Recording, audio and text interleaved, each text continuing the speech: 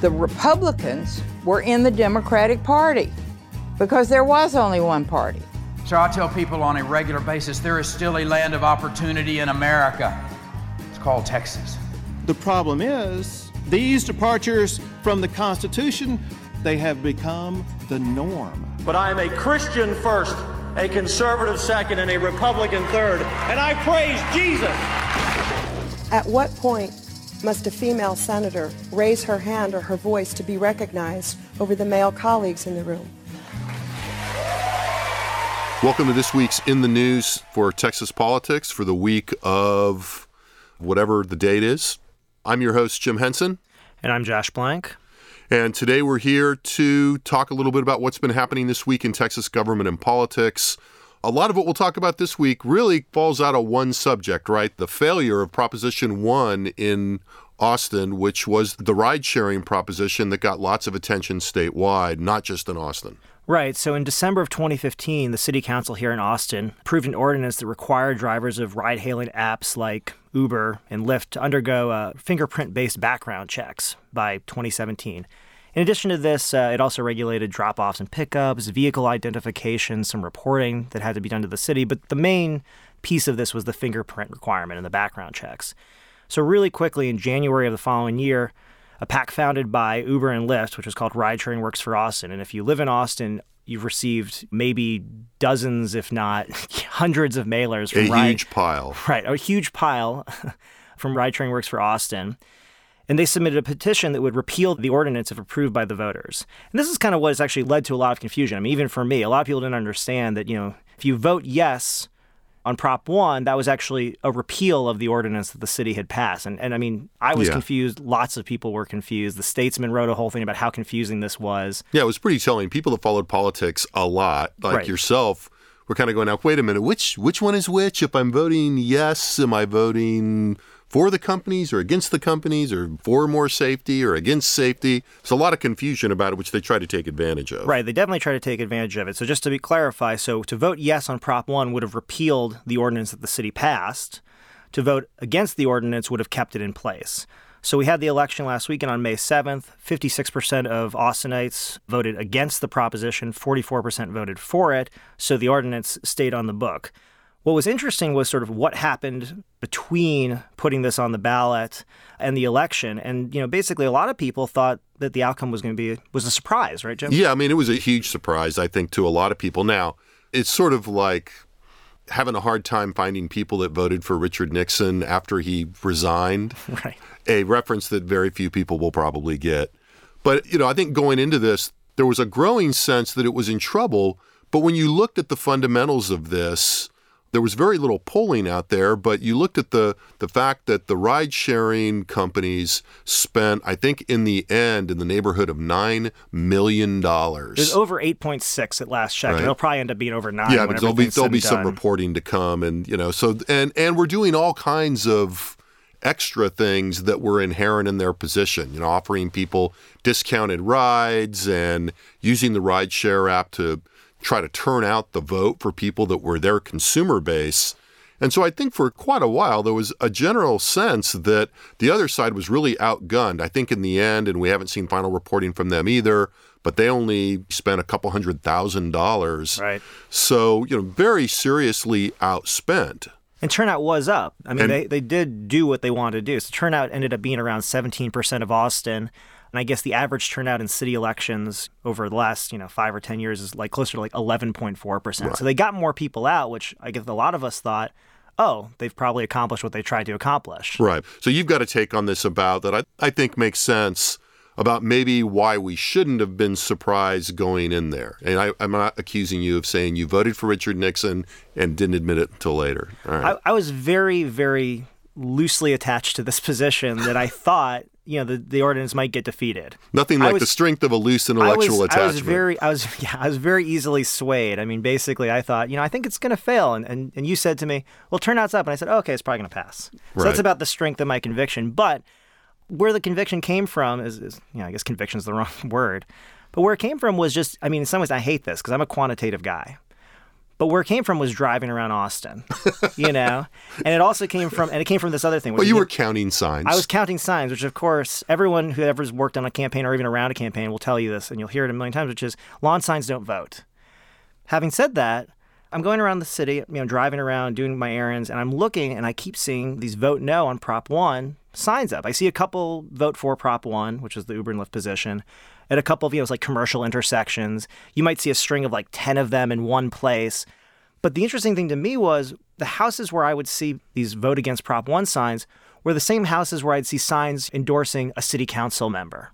Right. The same sort of 1970s ranch homes, people who've been in these houses for a long time, kind of old Austin, people who were here long before Uber and Lyft. And you kind of got the sense that, it seems to be more like I can't find someone who's voting for Prop 1, at least in terms of sort of my circles. And I keep driving around and I keep seeing these sort of, the people that I'd expect to actually turn out in a city election. They outwardly don't seem to be against it. These were voters. These are voters. And that's the main point here is that you start to say, who are the type of people who turn out in city elections? Who are the type of people who are really plugged in to these sorts of local issues? And it's not necessarily the type of people who are going to be, let's say, who are going to acquiesce to the Uber and the Lyft message. Right. We could really just call them what they are. They're old-time Austin liberals. They're largely Democrats with a smattering of libertarian is not quite right because it's a little too formalized, but the kind of leave me alone but still socially liberal folks that really make up Austin culture and a lot of the Austin electorate and have driven Austin politics for a long time.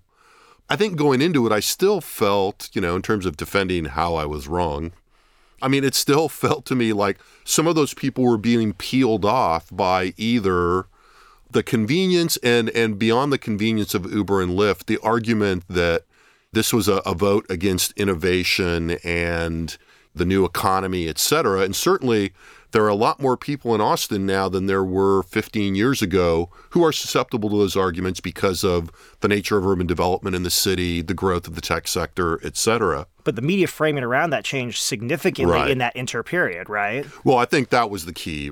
Frankly, the Austin American-Statesman and social media combined, but the Statesman was really all over this, and it got picked up by local media.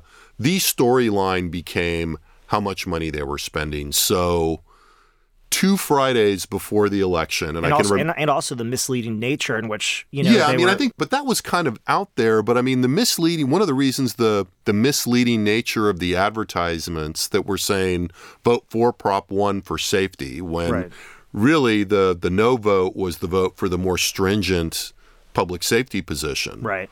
But it was really when those campaign finance reports came out on this second Friday before the election, and it came out that Uber had spent up to that point $8 million or 8.2, that every headline and every lead of every local newscast was ride-sharing companies set record spending, and it's all funded by the corporations. And I think that really resonated with this Austin electorate that you're talking about in a way that I'm not sure it had up to that point. Right. There were definitely, sort of interesting. We don't know. There are definitely reasons to vote against the proposal. I think for the most part, I think people would like more transportation options in Austin. I think that's a pretty safe statement.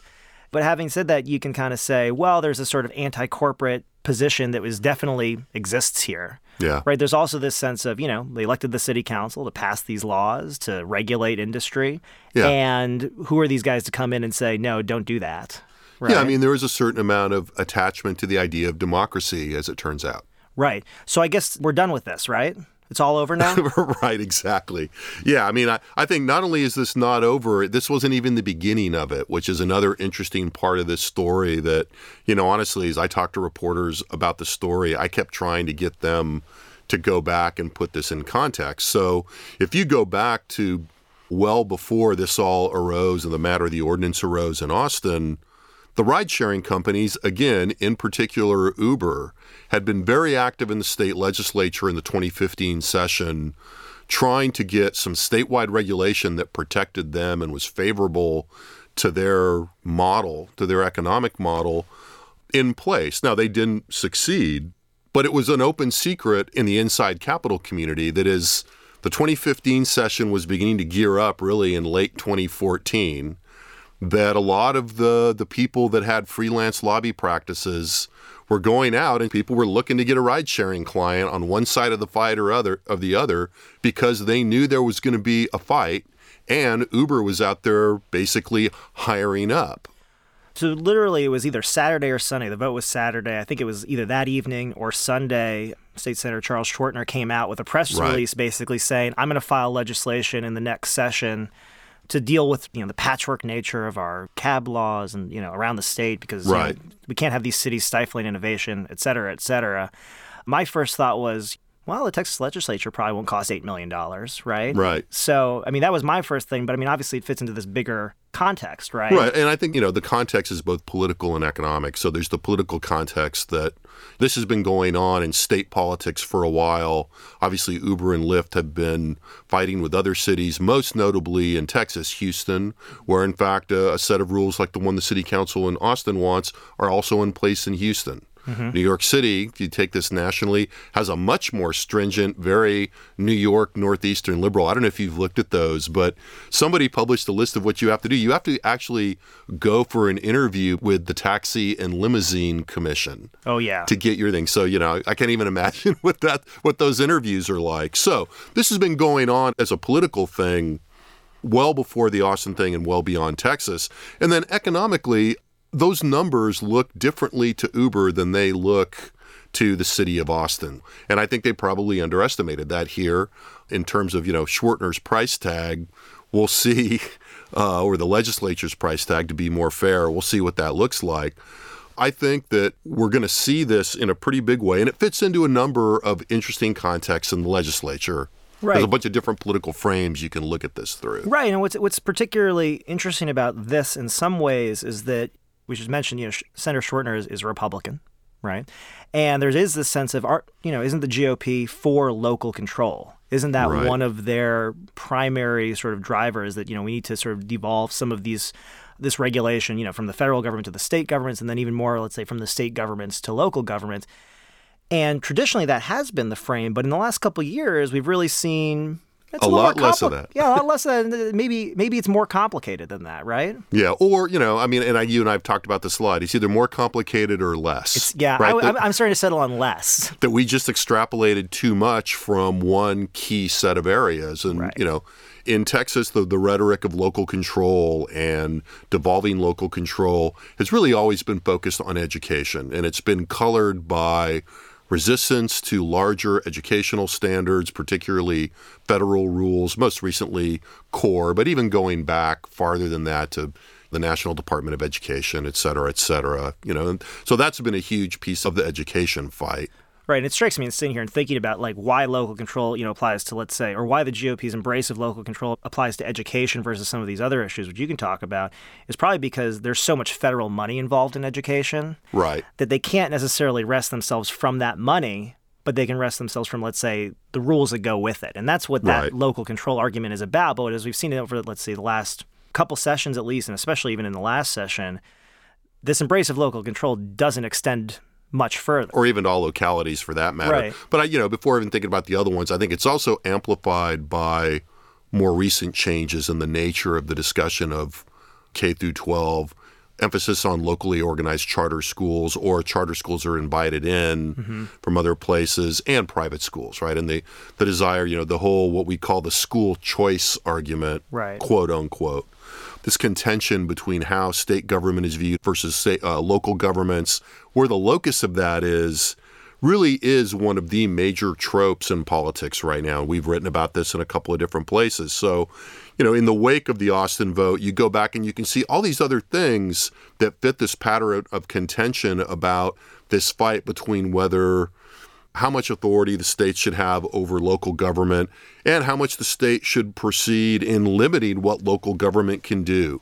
The most prominent example of this recently was the reversal of the ban on fracking in Denton. So a couple of years ago, Denton, the liberal enclave. Right, exactly. So the city of Denton passes, for those who don't know anything about this, passes the city council with a lot of local pressure, and some would argue local pressure augmented by people from outside, environmental groups in particular, passed pretty stout restrictions on fracking inside the city limits and other kind of oil and gas activity And then the legislature comes back. Of course, the Texas oil and gas industry gets an injunction against this ordinance within, it's much like the company's leaving. The instant, this happens, they've got their papers ready and they filed to an injunction against the implementation of the ordinance. Unlike Uber and Lyft, they can't say, we're not going to drill in Texas anymore. Right. They just have to exit the market, or at least for now. And then the legislature gets involved very quickly the following session in 2015 and passes a state law that effectively reverses the ban and prevents other cities from implementing similar kinds of bans, much to the dismay of all of the advocacy organs of local government, the Texas Association of Counties, Texas Municipal League, the cities themselves. We saw the defeat of the HERO ordinance, which was a anti-discrimination ordinance aimed at protecting LGBT communities in Houston. Now, state government didn't act immediately to do that, but the state leadership of the Republican Party, particularly Lieutenant Governor Dan Patrick, got very involved in that race. And there was, again, this rhetoric of city government run amok, if you will. And then even finally, and this is actually very active today as we record this, the Republican caucus in the Senate has formed a select committee on property tax fairness, essentially. I can't remember exactly what the title of the committee is. And they've been going around the state having essentially field hearings where they invite, quote unquote, local tax authorities and county judges and mayors to come and testify, and then frankly give them a good kicking about their tax burden and the way that they're running up local debt. So you step back from all this and you were seeing this pattern of state government and mainly Republicans asserting authority over these local governments. And in the cases of many of the big cities, much of these local governments are, we have to say, if not formally, at least informally, because of the way state law works for nonpartisanship in local elections, they are Democrats in many cases, though. In a few. What does this tell us going forward? It seems like this is really kind of central in some way, this fiscal component to this, right?